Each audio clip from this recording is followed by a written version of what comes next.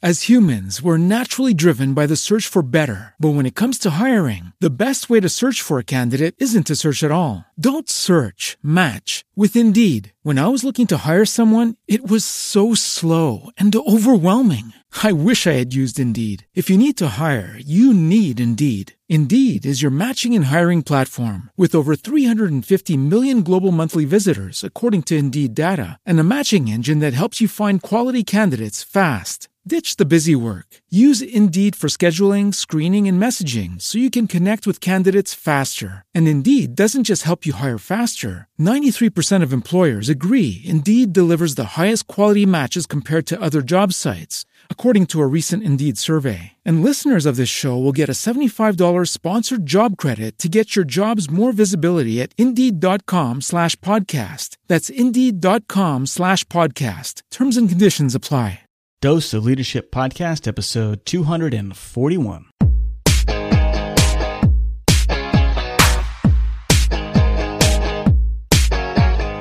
Welcome to another episode of the Dose of Leadership Podcast, the show that brings you inspiring and educational interviews with today's most relevant and motivating leaders. Each episode is dedicated to highlight real-life leadership and influence experts who dedicate their lives to the pursuit of the truth, common sense, and courageous leadership. And now, here's your host, Richard Ryerson. Hey, welcome to Dose of Leadership, the show where we focus on that topic of leadership. Why? Because it impacts every aspect of our life. All of us are going to be called to leadership at some time, so that's what this show is about. We bring on guests on the show.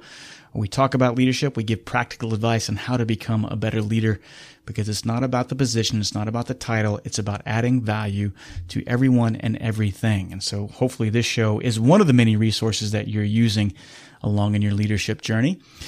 And now I'm excited to bring something new from Dose of Leadership. I finally have everything aligned and all the resources and the content that I've wanted available to finally have a monthly membership site for Dose of Leadership, an economical $37 a month investment where you can surround yourself with other like-minded leaders like yourself in a closed forum where daily we interact and help each other out with our leadership challenges. And also you get live leadership training with me. So you'll connect with me live, and I'll do a monthly leadership training around the areas about what is it like to lead from the middle. Not only am I going to teach you how to lead the people we're accountable for, but how do we lead with our peers? How do we navigate the politics? And most importantly, how do we lead upwards? You know, one of the biggest challenges of leadership, especially when you're in the middle, is how do you lead upwards, particularly if the person you're reporting to doesn't understand leadership as well as you do, right? And it's a common problem. So I'm going to tackle that in my monthly live leadership training sessions. And don't worry if you can't make it live, it's recorded there for you to watch whenever you feel fit and what meets your schedule. But in addition to those monthly training sessions, I'm also giving you access to my online leadership course, Legacy Leader Blueprint, which right now stands at 20 videos. And I'll be adding to those as we go on. But those videos are there for your viewing. And it teaches you the basics of leadership, but also how to lead yourself, lead others, and most importantly, transformational leadership topics on how leaders train other leaders. And another special bonus, or I'm excited to bring too, is if you join this community every so often, at least 6 times out of the year, I'm going to bring a special guest on and access with you, me, and a guest that's been on this show, and we will interact with them live with a Q&A session and talk to them about leadership as well. So it's a great opportunity. I've amassed over the past 3 years great relationships and connections with a lot of top thought leaders in this space, and many of them have agreed to come on the show and interact with me and you in a live Q&A session, which we will record and play on future Dose of Leadership episodes. All right, so check out more. Go to my website, doseofleadership.com. Click on the membership tab, and you can learn more about it and sign up there. Okay? Today's guest, Michael Port, I've been a fan of for a very long time. Entrepreneurially, he's helped me with his book, Book Yourself Solid. But he's written 6 books, including Book Yourself Solid, which has been a tremendous help for me. But his new book, which we talk about a lot on this show, is called Steal the Show. And the president of Starbucks considers this book, Steal the Show, the most unique and practical book ever written on the topic of public speaking, which for us as leaders, it's important we understand how to present ourselves, right? We can all learn how to become better public speakers. Michael Port I love his style. He's been called an uncommonly honest author, a marketing guru, a sales guru, a public speaking phenom, and he's probably the best speaking coach in the world. And again, I love his stuff, and it's helped with my speaking business as well. His books have been on the bestseller list of New York Times, Wall Street Journal, USA Today.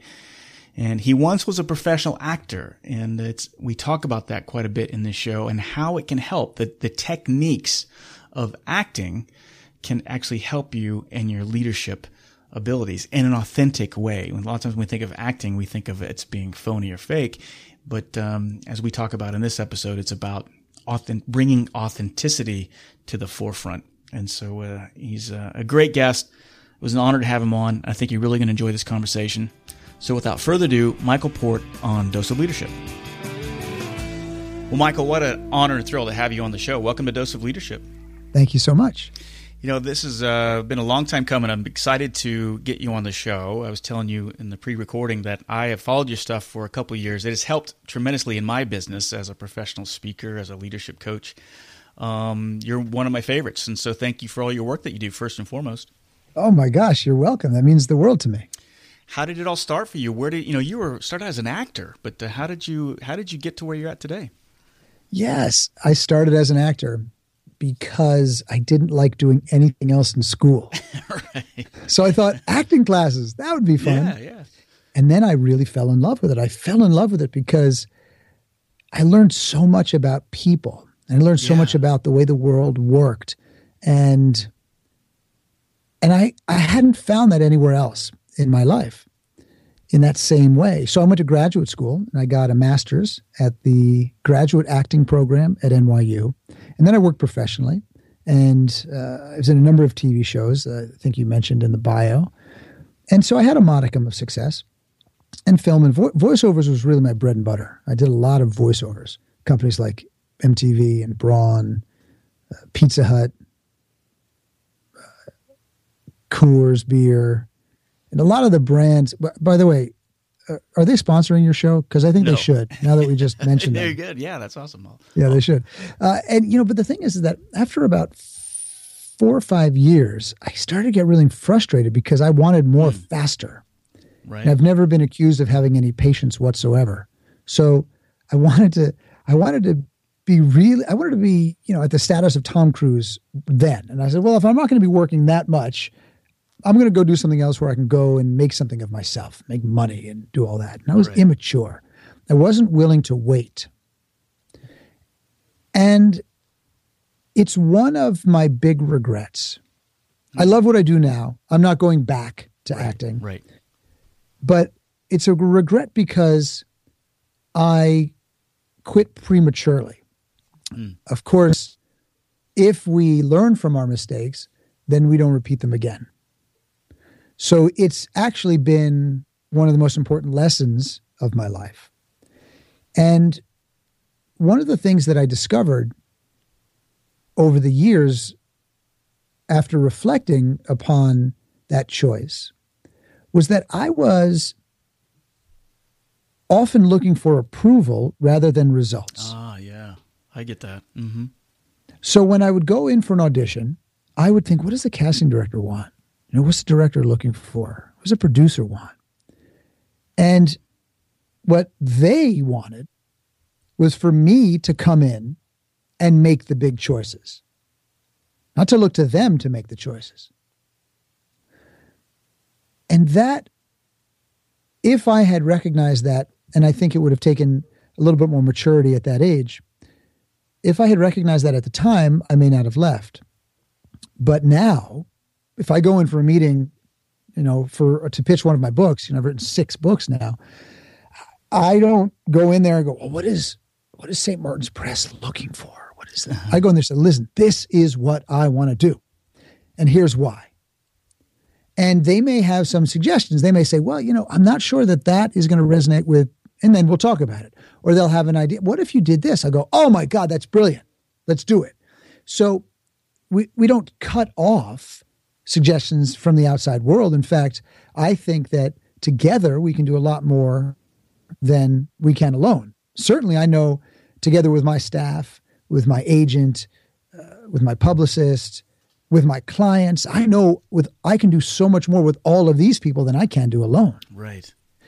And when I left acting, I talked my way into a job for which I was completely unqualified. Which was?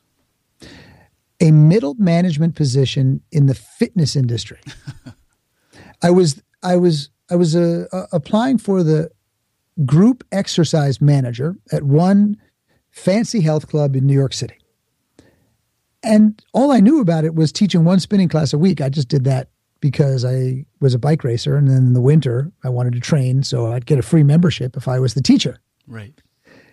But it seemed interesting to me. I loved that environment. I loved health and fitness. And I just needed a job. And I also thought, well, this would be a good one because I think the hours will be kind of flexible. And maybe I'll continue with my voiceovers. That's all I was thinking at the time. Right.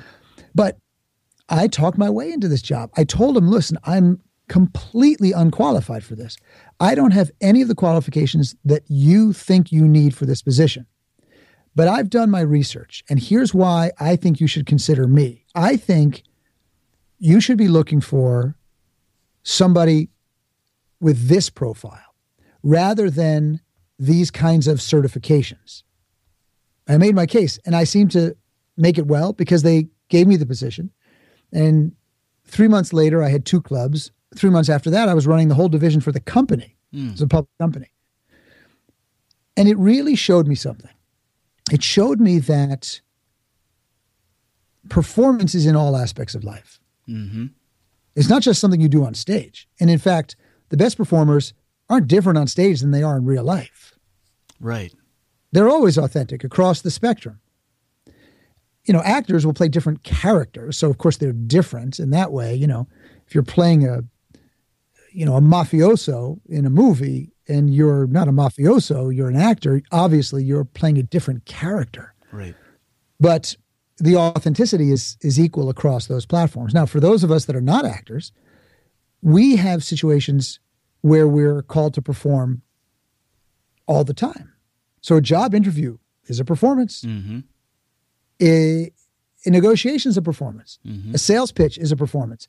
Even meeting your future in-laws for the first time is a performance. Mm-hmm. Why? Because there's an element in those environments that's manufactured. And to me, good performance is not about manufactured behavior. Good performance is about authentic behavior in a manufactured environment. Yeah, that's a great insight. I love that you said that. You know, I was watching an interview yesterday with William H. Macy. You know the actor? Oh, I was at his wedding. Yeah, Yeah. I know Bill well, yeah. And he was on, Sam Foreman's got a great interview show. Why am I off the record, I think, or on the couch or something like that. Off the couch. And forgive me, Sam, if I've messed up the title, but great interview show. And William H. Macy was talking about that specific thing about what he finally started getting at as an actor, and it took him a while, was, and I'm paraphrasing, but there are 2 things there. It's like, it's one thing about what the character's doing, and I think he thought initially it was all about, I'm going to try to get into this character. He says that's part of it, but it's about myself portraying myself authentically as the character. Does that make sense? Right. Yeah, of course it does. Yeah. So Bill is a wonderful actor. I met Bill through his wife early in my career, and she became a good friend, Felicity Huffman. She's a very well-known actress in her own right. And I was at their wedding in Aspen. Gosh, this must have been 20 years ago now. And they are some of the most lovely people in the world. And they come from the Atlantic Theater Company in New York. And David Mamet is one of the founders. He's a very influential figure in their life. They're very close friends. And David is not a big fan of self-absorbed acting. right, What I would call masturbatory acting. right, Where, you know, it's all about you as the actor. Let me show you my emotions. Let me show you how I'm feeling. mm-hmm. Doesn't connect to the audience that well. What Mamet teaches, and this was very influential to me as well, and this is relevant to the listeners because it's something that is part of our everyday life, is that the actor pursues an objective. And or the character has an objective. The character wants to do something, make something happen, get something. And then the actor identifies that objective and then chooses different tactics they're going to use to try to get it. Right. And a good writer will put obstacles in their way. And that's what's compelling to watch that character try to overcome those obstacles. Right. And then emotions produce naturally as a result of the conflict that is inherent in the script. Right. And so in life, we are pursuing objectives, and we try lots of different tactics to achieve those objectives. And we can't force outcomes. We have to live in the moment authentically and figure out different ways to get what we want, is to make what we want to happen. Right. Yeah, and you can't. And so that's why I wrote Steal the Show, because the actor knows so much about performing and playing the right role in the right situation that knowledge and those skills are transferable to the rest of us. And I now say the rest of us because I'm not acting professionally anymore. Those skills are transferable to the rest of us for all of these high stakes situations. Because when you're in a job interview, you might be nervous. Mm-hmm. Your body is uncomfortable. You've got extra unnecessary energy.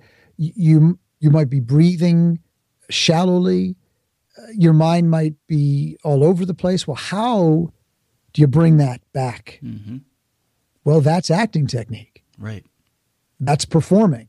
You are trying to create a particular presence, a particular identity. Hopefully it's authentic, but the true identity that you want to show, not the nervous one that doesn't really allow you to shine. And you have an objective. So, I really am, I'm trying to, with Steal the Show, I'm trying to encourage people to embrace this idea of performance, that it is a natural thing to do. We do it all the time. Shakespeare said all the world's a stage.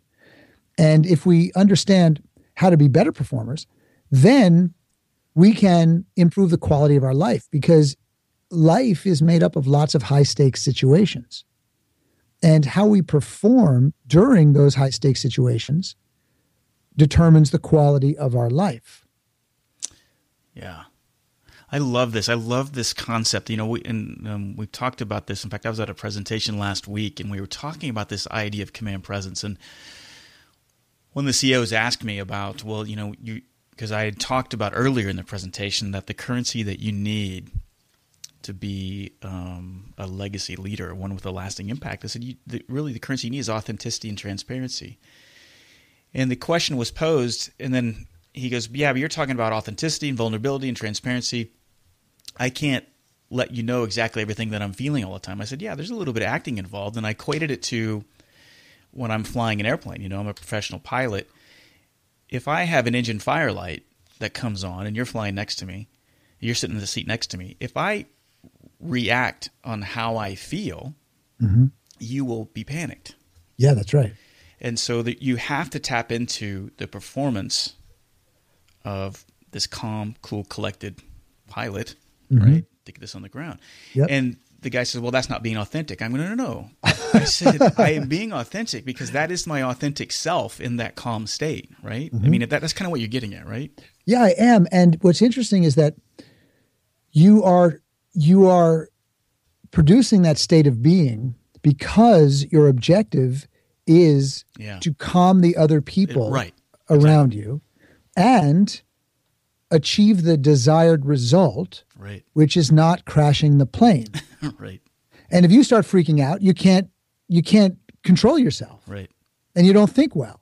So you need to go into a different state of being, but that state of being is produced by your objective, what you're trying to accomplish.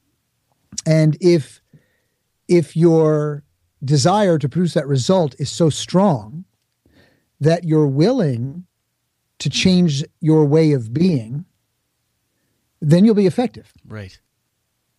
But if your desire to produce the result is not that strong, or you can't get control of yourself, if you don't have the skill to adjust your way of being, your style of behavior, then you'll freak out. Now, where does that skill come from? It comes in part from being prepared. Yeah. As a pilot, you've logged hundreds of thousands of hours, maybe, I don't know, maybe more than tens of thousands. I have no idea, but you've probably 6,000, logged. Yeah. How many hours have you logged? Over 6,000. Yep. 6,000 hours. So 6,000 hours produces a level of mastery. Right. And because you're prepared, you don't need to think quite as much. You know what's the first thing you're supposed to do if an engine catches on fire? First thing catches on fire is slow things. What we teach ourselves is slow things down. Don't react to the first thing. So okay. Stay calm. So there's your first thing. So you know that. So you don't have to think about that. You're like, wait, shit, what am I supposed to do first? Right. You go, okay, nope, slow down. Boom. Automatically, that's the first thing instinctively that occurs, not because you made it up, but because you've been trained. And that's why I really encourage more preparation for people who present. There's a very extensive, very comprehensive chapter in Steal the Show on rehearsal technique and a protocol for rehearsal, because most people wouldn't know how to rehearse. I mean, where would they learn it? I only learned it because I have a master's I have the terminal degree in acting. That's where you learn those things. Right. So only academia would call the highest degree in a particular discipline a terminal degree. That's funny. And so this is what makes all the difference, is that preparation. You don't have to think about what happens next. It's instinctive. Now, your brain then is able to think and process the whole situation because the things that you need to do automatically are occurring. They're happening. Right. And it gives you a lot of power, and that's why you're able to perform. But if you're not prepared, and let's take it back to the stage. If you're not prepared, you don't know what's coming next. You have to think about what's coming next. You're not in the moment. If you don't know what's coming next, you might get more nervous. If you don't feel prepared, you're going to be very nervous before. And that just produces anxiety, and anxiety produces a lot of problems when you're in a high-stakes situation. Yeah. And I'm not a pilot, but I'm a U.S. Coast Guard licensed 100-ton captain, boat captain. And when I started learning how to pilot big boats, when I'd get myself into a jam, I'd make it worse. Right. Because I'd start overcorrecting. I'd start doing too much. Yeah. I try to force the boat to do what I wanted to do, which then made more problems. And I don't know if a plane is like this, but a boat doesn't have any brakes. Do you know, you can't just say, oh, I'm going to press on the brake pedal and it'll stop. The boat is always moving. Right. And if you overcompensate, then the boat will move too much. So it doesn't actually help. But then as I got more experienced, when I'd get myself into trouble, I'd do less because I could stay more calm. That's the hours. It's the training. Yeah. So the same thing is true on the stage. But people feel like, well, it's not life or death. If you're flying a plane, most pilots will probably do the work they need to do to become competent pilots.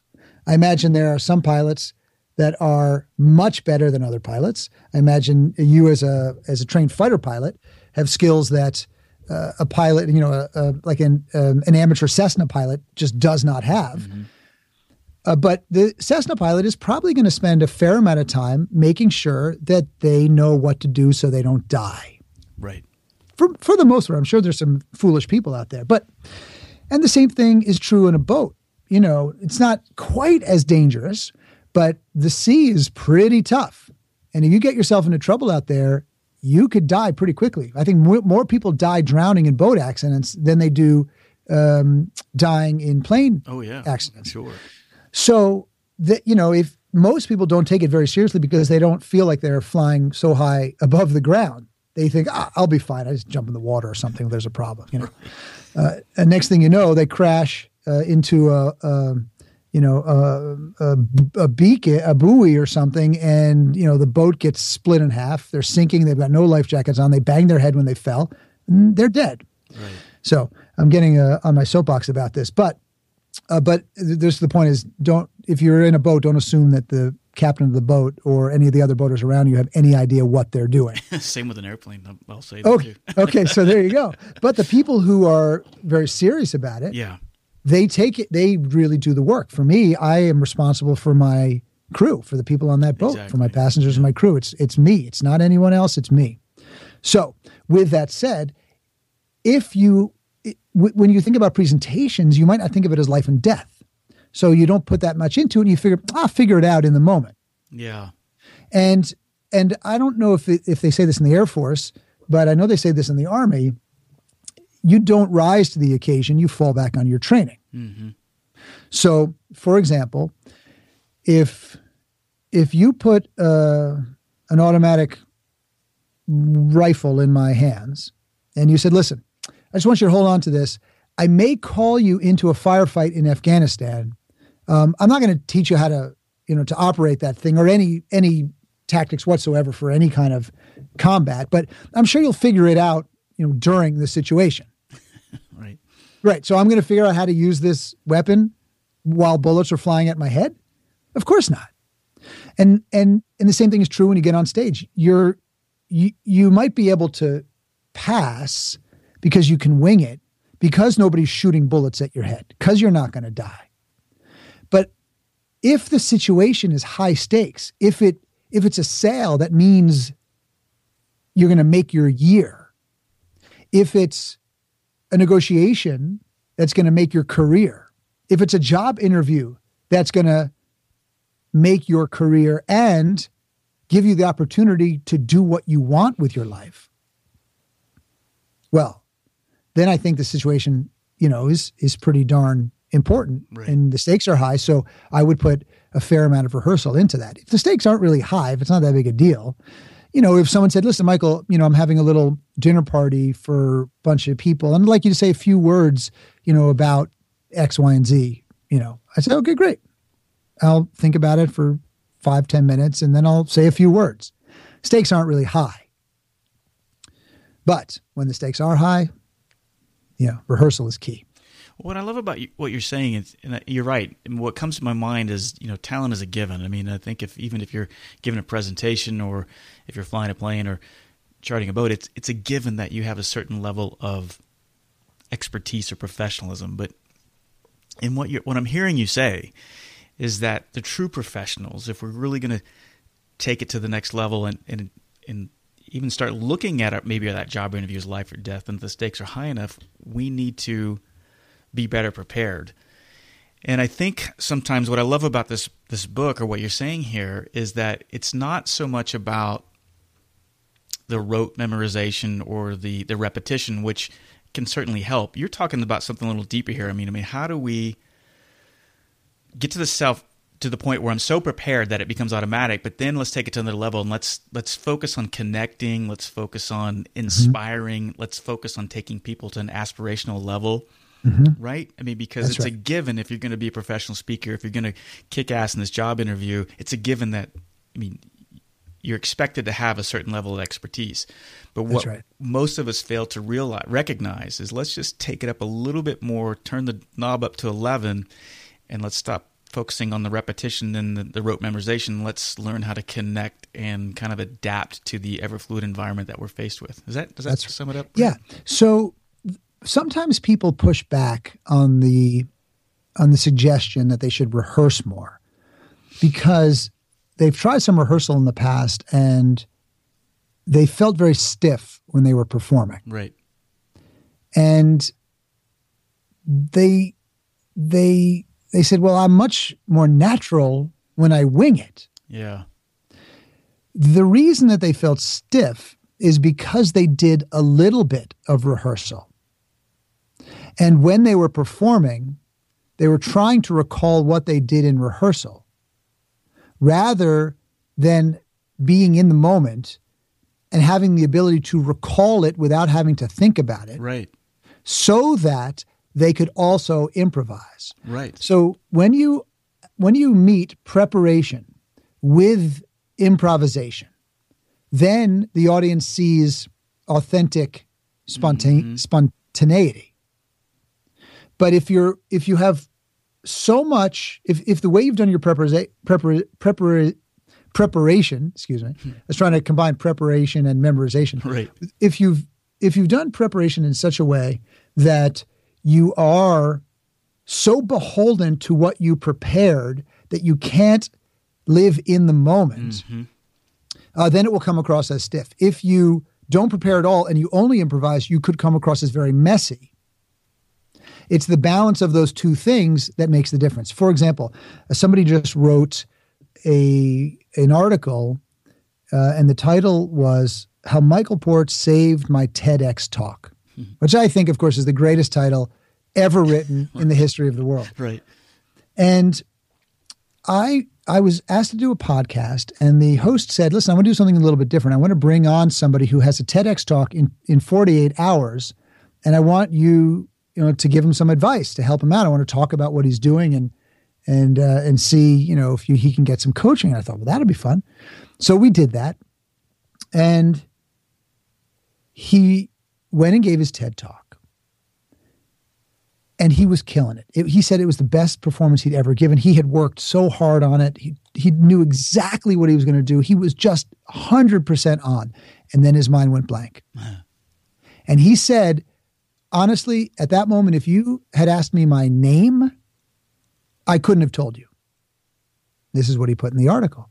He said, but then I remembered something Michael told me.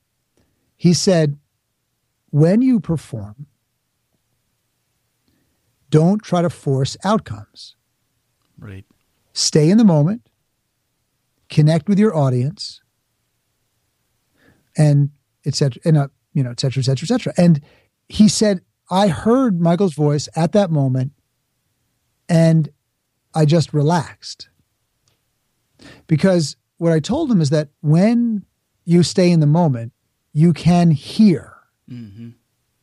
When you freeze and start like running through your mind like a rat on a wheel, you don't hear what's going on around you. You can't observe. And as a result, you can't hear what you had just said. Yep. So you don't recall it. And what I suggest is stay with the audience, and the next right thing will come to you, and you trust it. And he said that moment turned out to be the best moment in the speech. I love that story. He said, I just took my time. I didn't freak out. I moved to a different part of the stage while looking at the audience, and I saw somebody in the audience, and it made me think of something. Yep. And that's what I said. And he did exactly what he needs to do. I will blank when I'm giving a performance. I'll forget where I was. We do, professionals do this too. I fell off of a stage into the orchestra pit once. I've knocked over lights. I accidentally called the company that I was speaking for the wrong name. Nice. Yeah. I mean, I had done an interview for a different company that morning. Right. And then gave a speech that afternoon for this other company, and I got them confused. I mean, what could you do worse? I mean, the only thing you could do worse was insult, the CEO right, exactly. in some way, And, I had to recover. Mm-hmm. And if you stay stuck in the past and those mistakes that you make, then you're not in the present anymore, and you recreate those mistakes. And the same thing about the future. If you're obsessed with what's coming, if you don't know what's coming, if you're scared of what's coming, then you can't stay in the present, and you live in that fear. So, it's just like anything else. The more you do it, the more comfortable you get. Yeah, and I think that's the key. And I say this with planning from a business or for the job interview or for the speech. It's like we don't plan for perfection. I think a lot of times we think we do the rehearsal so we can be perfect. And the planning, just like in preparing for a flight or doing the training, I do all this planning so I can be better prepared to deal with the inevitable unforeseen. Because the inevitable unforeseen is something's always going to crop up. You're going to trip over a light, you're going to call the wrong company, whatever. Yep. And you're so right. If you're so prepared that even when you hit that blank moment, you embrace the moment for what it is. You make that eye connection with an audience member, and something comes to you. I can think back to those presentations that I've had when you're telling that story. Is like when I've been so prepared, and if you replayed the speech back, there may have been paragraphs I omitted because I took a moment or I went down a rabbit hole with an audience member that wasn't in the script, and it was such a better performance than what I already had. Yeah, I know what you're saying. One of the things that's interesting that I find is different between people who are performers, they have the performer's mindset, and people who don't see themselves as performers. The people who see themselves as performers, they're not married to what they did in rehearsal. Right.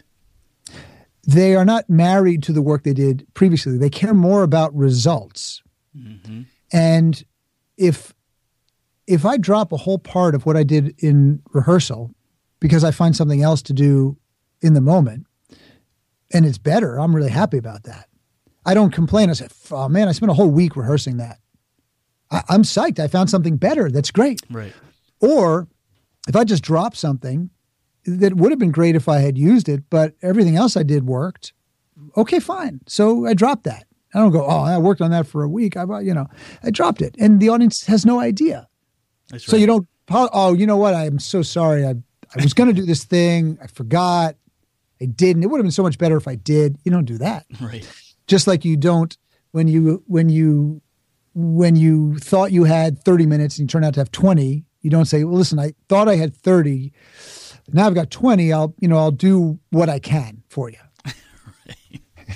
Right.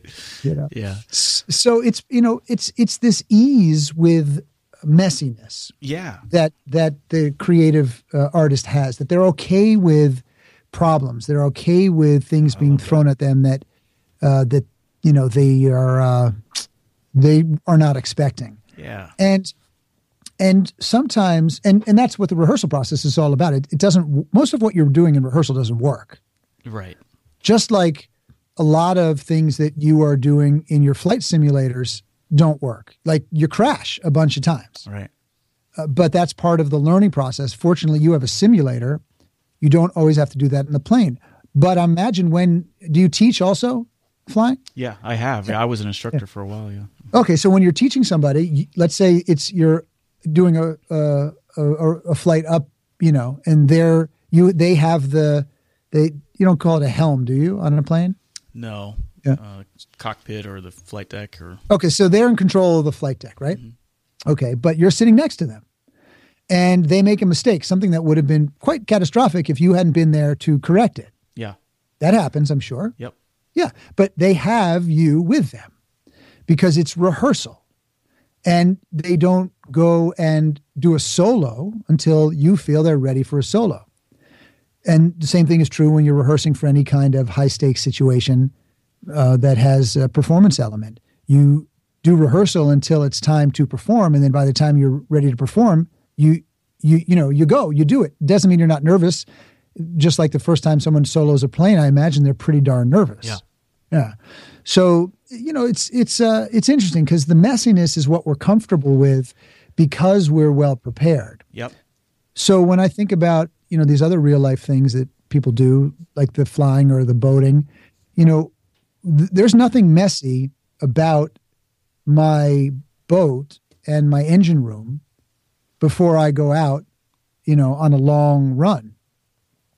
And I have very specific processes. I check these specific filters in this particular order.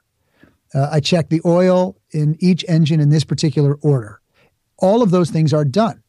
So I know what I am dealing with so that if something does come up, I don't have to worry it's one of those things. Exactly. Yeah. So I love this stuff. I mean, I do too. I mean, it's the preparation you're right. And I think people look at aviation, they look at the boating, they look at preparing for a movie or a presentation or whatever. It's that preparation isn't for the perfection.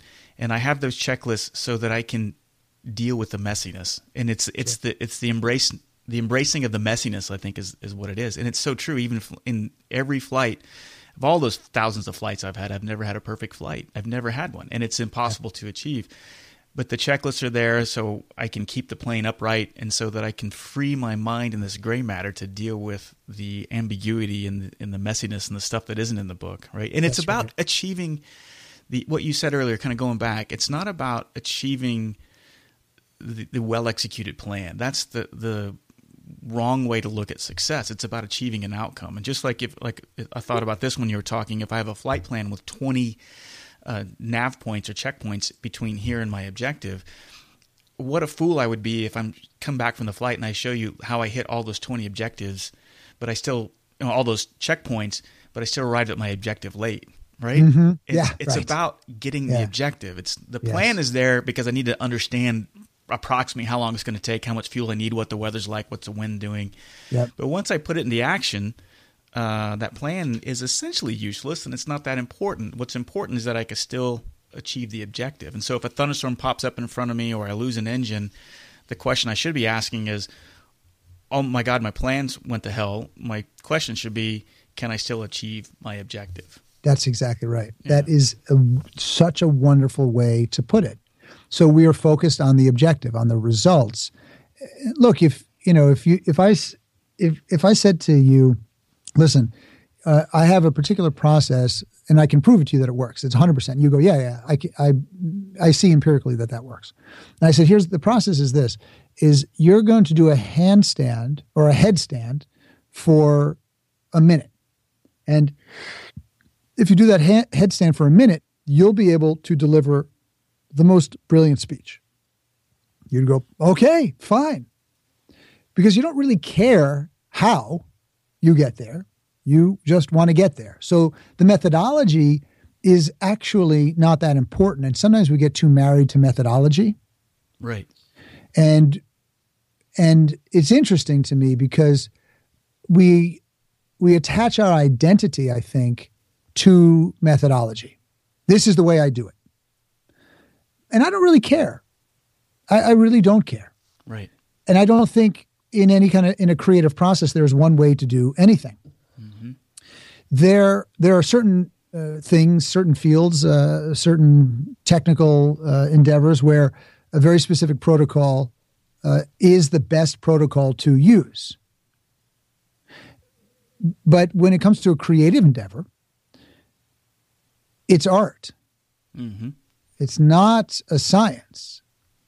So there are different methodologies, there's different processes, there's a little bit of dumb luck, there's a lot of different things that go into success. So it's hard to control.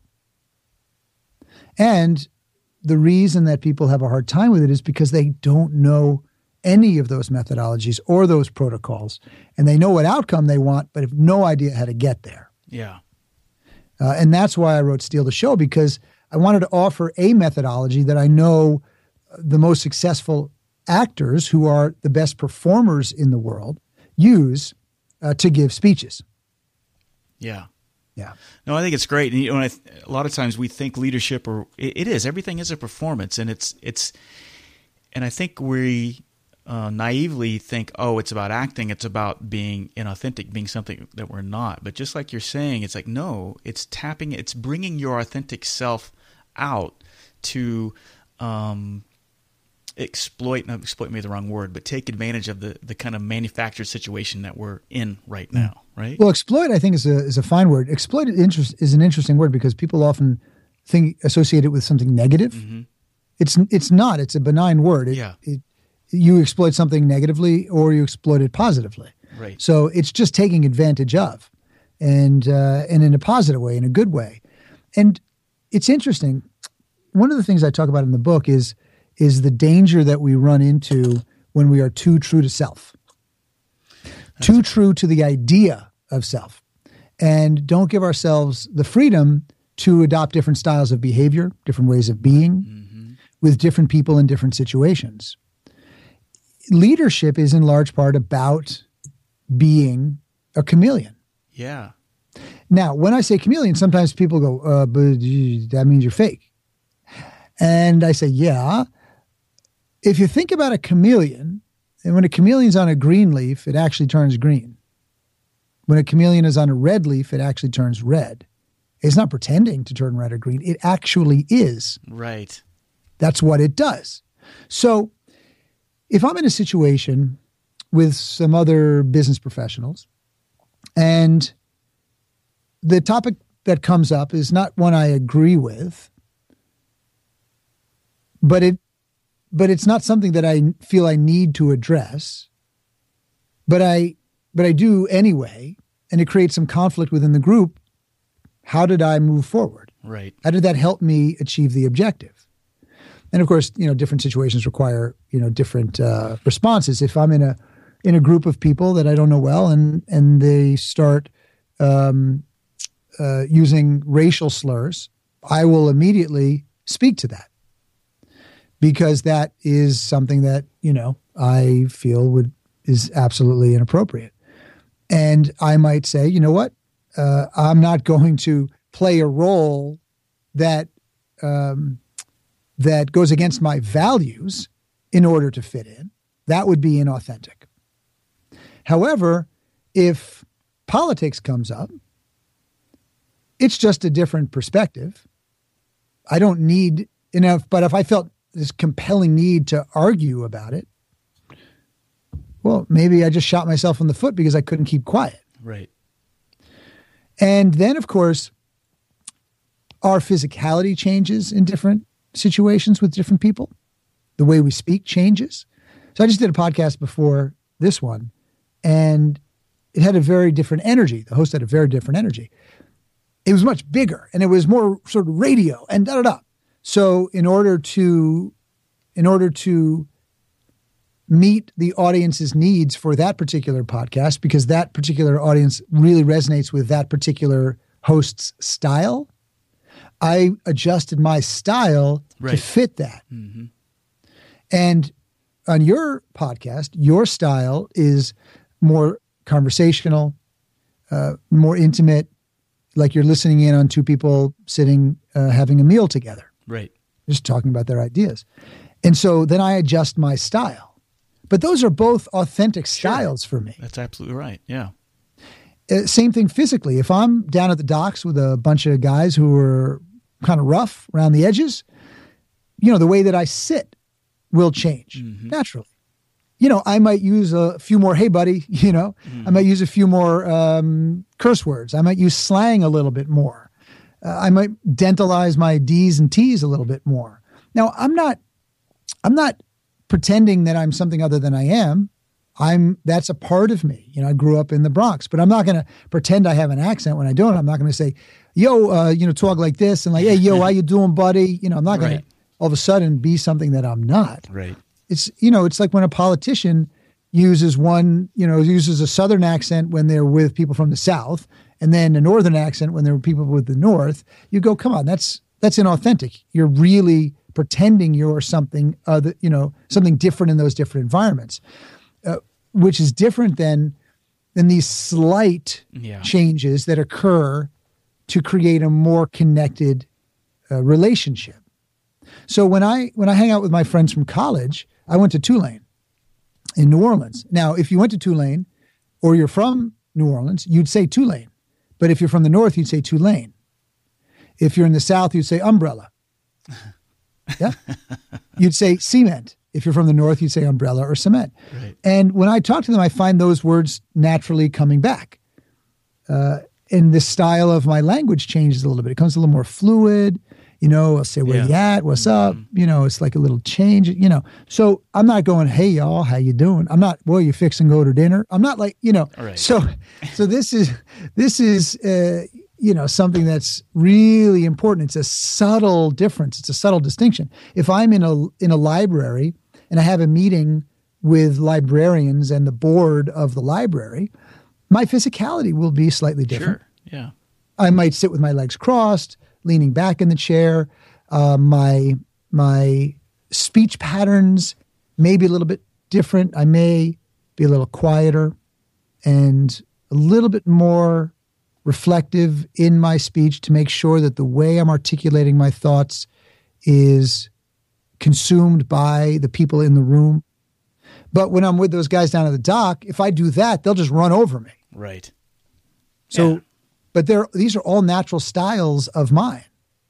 Yeah, I like the chameleon analogy, because the chameleon just being a chameleon doesn't mean you're being shifty, shady, or inauthentic. It's quite the contrary, right? You're just you're adjusting to the. It's having that situation awareness, or having the kind of the emotional intelligence to kind of know, how to play the room, to adapt to the environment. Yeah, that's exactly right. And of course, there are going to be people who will be inauthentic and shifty and con artists, and we got to watch out for those folks. Right. But what we're talking about, obviously, is dramatically different. And I also think it's okay to have an agenda. Yeah. I think there's nothing wrong with having an agenda. That's an objective. This is what I'm trying to make happen. And I think if we are more comfortable with our agendas and we're more willing to be open about them, then people are cool with it because they have agendas too. I agree. 100%. When we hide our agenda, that's when people get uncomfortable. That's when they feel like we're shapeshifters. Yep. So I always, try to put my agenda front and center. Where Here's what I want to make happen. Like I would love every person who's listening to buy a copy of Steal the Show. Right. I'm not going to say, listen, I don't care if you don't buy it. It doesn't matter. No, I care. Right. Yeah, I care. I really right. do. That's right. That's why I, go on shows and try to do my best to deliver on my promise. Right. Well, the book is Steal the Show: From Speeches to Job Interviews to Deal Closing Pitches, How to Guarantee a Standing Ovation for All the Performances in Your Life. I think this applies to every situation that we're in, especially as leaders. I've said this on the show before in my presentations, that it is about a performance. There's a little bit of acting involved, and this book is a great resource. I highly encourage everybody to get it.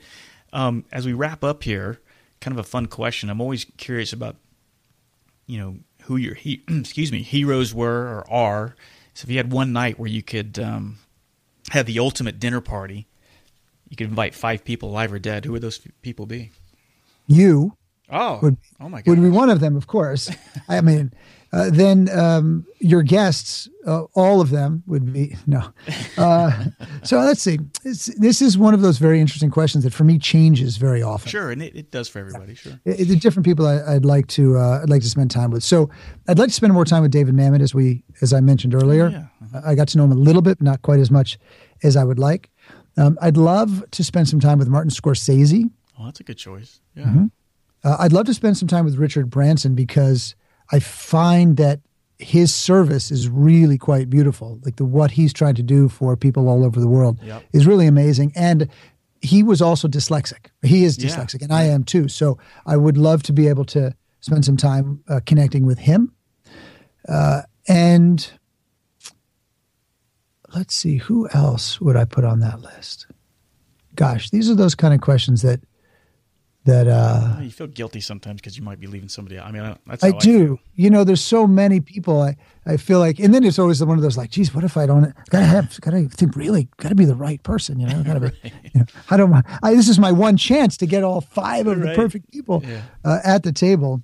Alan Dershowitz would be one of them. Alan, do you know Alan Dershowitz, the attorney? Yeah.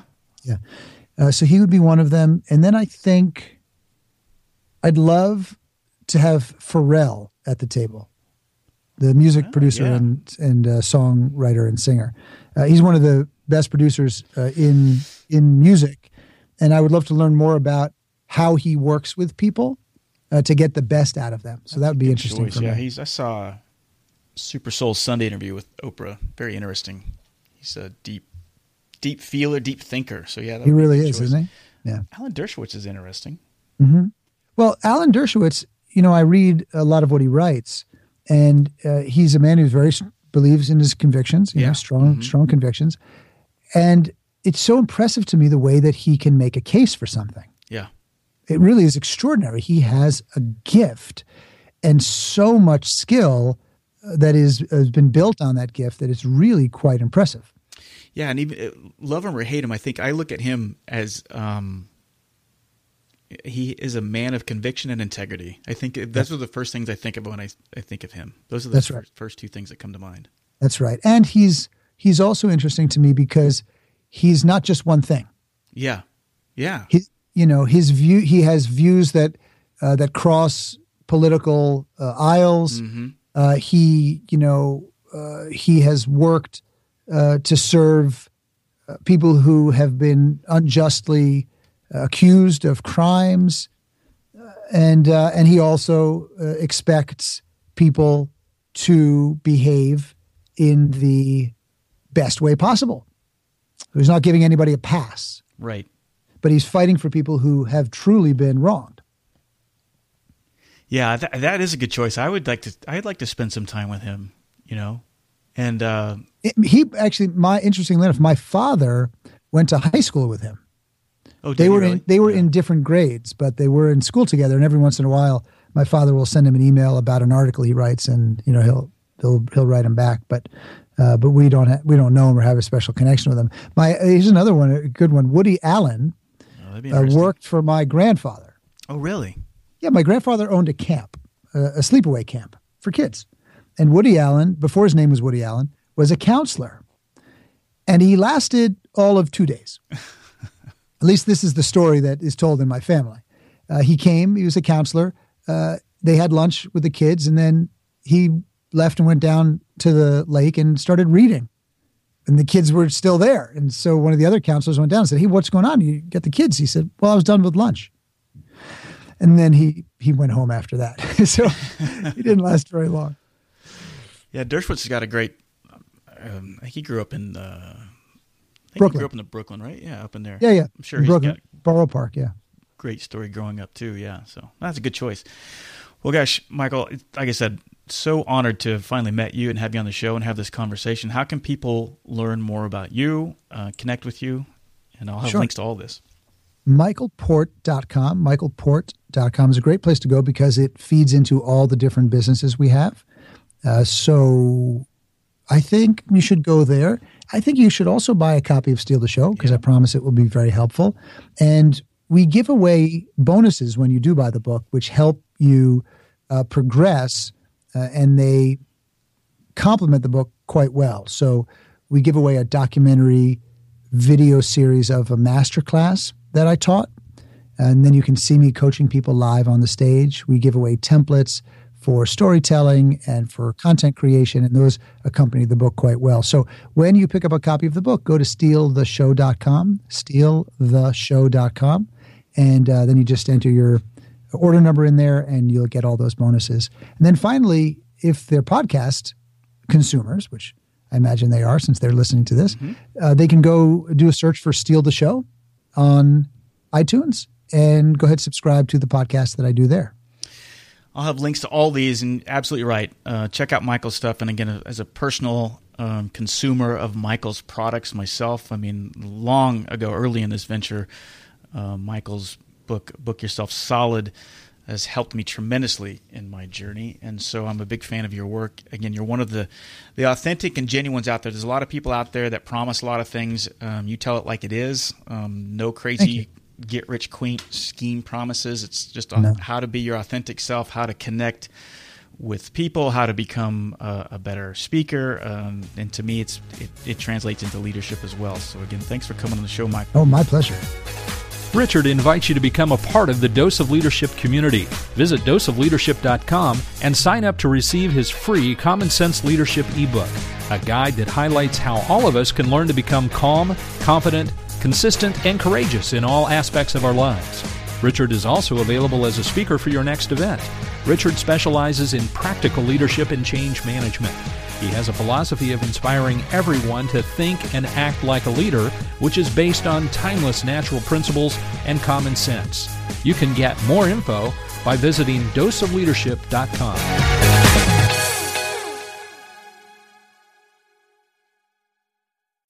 As humans, we're naturally driven by the search for better. But when it comes to hiring, the best way to search for a candidate isn't to search at all. Don't search, match with Indeed. When I was looking to hire someone, it was so slow and overwhelming.